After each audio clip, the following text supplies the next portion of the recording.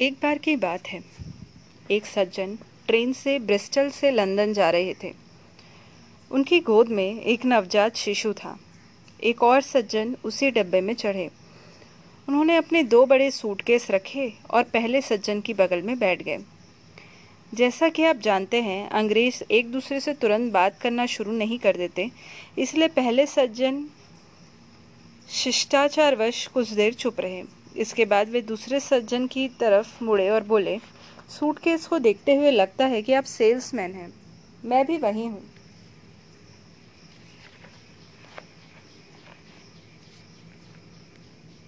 दूसरे सज्जन ने कहा, हाँ, मैं सेल्समैन हूँ। एक और शिष्टता भरी चुप्पी छा गई। इसके बाद पहले सज्जन ने कहा, आप क्या बेचते हैं? दूसरे ने जवाब दिया, मैं पेचदार गियर बेचता हूँ। फिर एक और शालीन चुप्पी। तब दूसरे ने पहले सज्जन से पूछा, और आप क्या बेचते हैं? उसने कहा, मैं कॉन्डोम बेचता हूँ। दूसरे सज्जन को धक्का लगा। उसने कहा, आप कॉन्डोम बेचते हैं और अपने बेटे को इस धंधे में साथ लेकर जा रहे हैं? क्या यह ठीक है? पहले सज्जन ने कहा, यह मेरा बेटा नहीं है, यह ब्रिस्टल से मिली एक शिकायत है। इंसान लगातार शिकायत करने की मुद्रा में रहता है। लोग अपनी शिकायतों को अपने पहचान पत्र की तरह लिए फिरते हैं।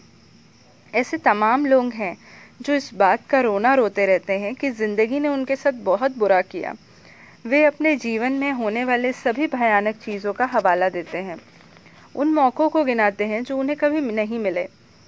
उन अन्यायों की बात करते हैं जो उन्होंने सहे। हो सकता है कि यह सब सच भी हो, लेकिन ज़्यादातर लोग यह भूल जाते हैं कि अतीत हमारे भीतर सिर्फ स्मृति की तरह मौजूद होता है। स्मृति निष्पक्ष नहीं होती, यह अस्तित्वगत नहीं है, यह पूरी तरह से मनोवैज्ञानिक है।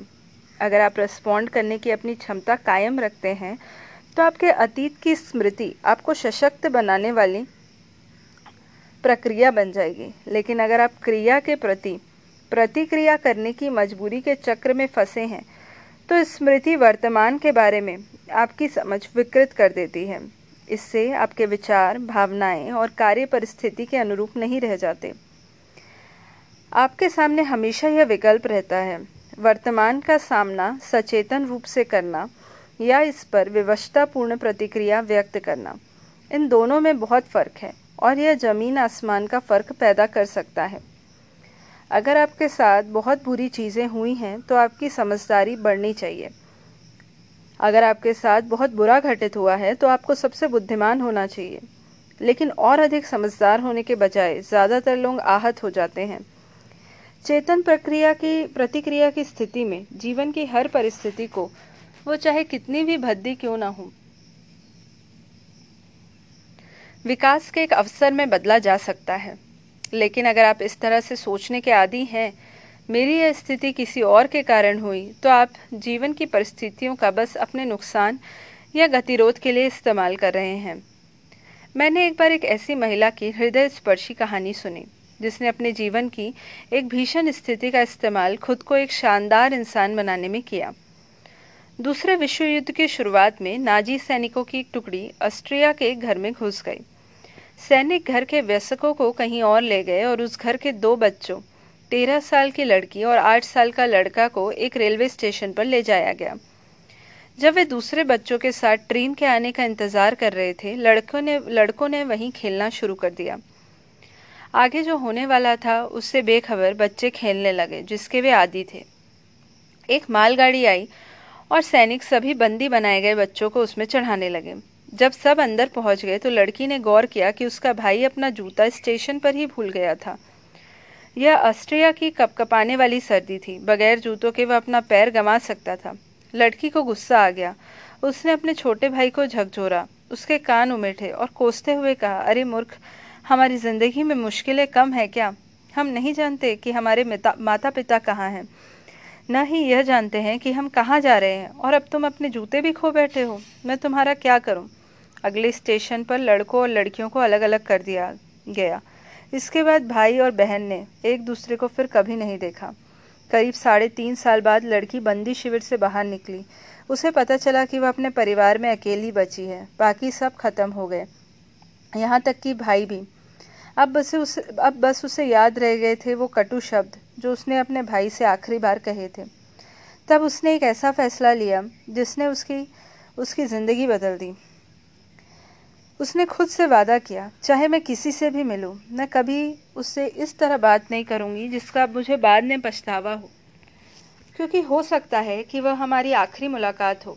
वह हार और पश्चाताप में भी अपना जीवन बिता सकती थी, लेकिन उसने यह आसान निर्णय लिया जिसने उसकी जिंदगी जबरदस्त तरीके से बदल दी। आगे उसने एक बेहतर और संतुष्ट जीवन बिताया। अगर आप यह स्वीकार कर लें कि मैं अभी जैसा हूँ उसके लिए मैं खुद जिम्मेदार हूँ, तो भयानक से भयानक चीज़ें भी आपके जीवन को समृद्ध बना सकती हैं। बड़ी से बड़ी विपत्ति को भी आप अपने विकास का सोपान बना सकते हैं। आप अभी जैसे हैं, अगर उसकी 100% जिम्मेदारी स्वीकार करते हैं तो बेहतर कल आपके लिए एक संभावना हो सकती है। लेकिन अगर आप वर्तमान की जिम्मेदारी नहीं लेते और अपनी परिस्थिति के लिए अपने माता पिता, दोस्त, पति, प्रेमिका, सहकर्मियों को दोषी मानते हैं, तो आप अपना भविष्य उसके आने से पहले ही गंवा चुके हैं। अगर आप इस दुनिया में खाली हाथ आए थे और खाली हाथ ही जाएंगे। जीवन की दौलत इसी में है कि आप इसके अनुभवों से खुद को समृद्ध कैसे बनाते हैं। कीचड़ कमल की सुगंध में बदल सकता है, खाद आम की मिठास में रूपांतरित हो सकता है। अगर आप चेतन होकर रिस्पॉन्ड करने की स्थिति में हैं, तो कोई भी विपरीत परिस्थिति बाधा नहीं बन सकती। चाहे आप कैसी भी परिस्थिति में हो, वह आपके जीवन के अनुभव को और समृद्ध कर सकती है, अगर आप उसे वैसा करने दें। नाराज़गी, गुस्सा, जलन, पीड़ा, तकलीफ और अवसाद, ये सब ऐसे जहर हैं जिन्हें आप खुद पीते हैं और उम्मीद करते हैं कि कोई और मर जाए। जीवन इस तरह से नहीं चलता। ज़्यादातर लोग इस आसान सच को समझने में कई जिंदगियां बर्बाद कर देते हैं।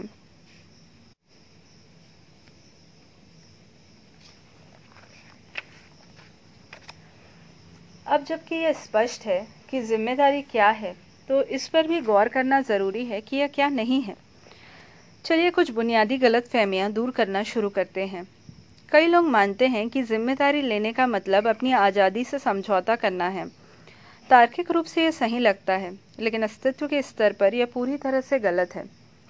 एक उदाहरण से समझते हैं। मान लीजिए आपका पेन मेज से गिर जाता है। अगर आप समझते हैं कि आप पेन के लिए जिम्मेदार हैं, तो आपके सामने कई विकल्प मौजूद होते हैं।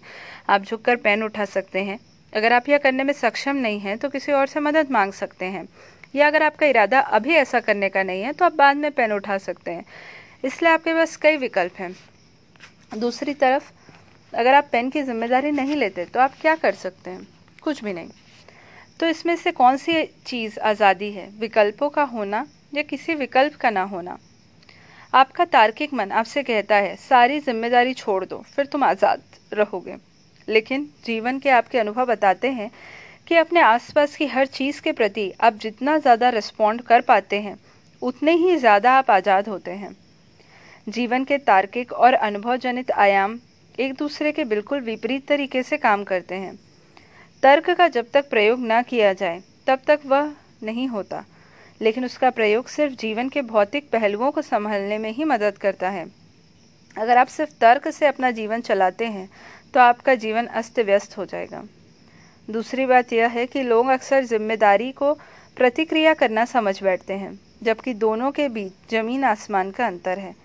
पहली जागरूकता से पैदा होती है, जबकि दूसरी बेखबरी से। पहली चेतना से आती है, जबकि दूसरी अनभिज्ञता से। जिम्मेदारी आज़ादी है तो प्रतिक्रिया गुलामी। एक और अंतर को जानना महत्वपूर्ण है। जिम्मेदारी प्रतिक्रिया नहीं है, लेकिन यह एक्शन लेना भी नहीं है। जिम्मेदारी और एक्शन दोनों अलग अलग चीज़ें हैं। रिस्पॉन्ड करने की क्षमता आपको कुछ करने की आज़ादी देती है, तो कुछ ना करने की आज़ादी भी देती है। यह आपको अपनी ज़िंदगी अपने हिसाब से चलाने देती है। आप जो काम करना चाहते हैं, खुद उसकी प्रकृति और मात्रा तय कर सकते हैं।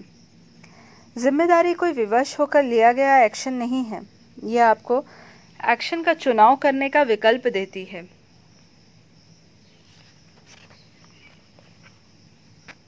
क्या आप आज दुनिया में होने वाली हर चीज़ पर एक्शन ले सकते हैं? नहीं, लेकिन आप आज दुनिया में होने वाली हर चीज़ को रिस्पॉन्ड कर सकते हैं।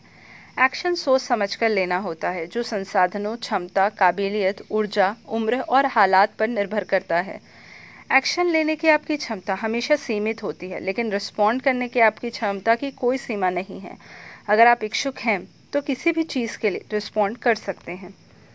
आप अपने बच्चों के प्रति जिम्मेदार हैं, सिर्फ इसीलिए कि आप उनके लिए हर चीज़ कर सकते हैं। अगर आपने उनके लिए हर चीज़ की तो आप उनकी ज़िंदगी बिगाड़ देंगे। जिम्मेदारी की भावना आपसे उनके लिए कुछ खास चीज़ करवाती है तो कुछ दूसरी चीज़ें करने से रोकती भी है। तो जिम्मेदारी का मतलब बेलगाम एक्शन नहीं है, यह उससे काफ़ी अलग है। आप पूछ सकते हैं कि दुनिया में हो रही हिंसा और अन्याय के लिए आप कैसे जिम्मेदार हैं? दुनिया भर में हो रहे युद्ध और रक्तपात के लिए आप कैसे जवाबदेह हैं?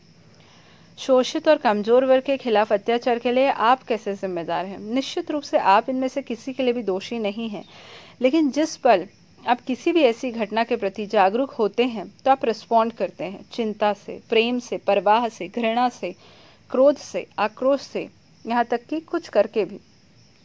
बात बस इतनी है कि अक्सर यह एक अचेतन प्रक्रिया होती है, न कि सचेतन।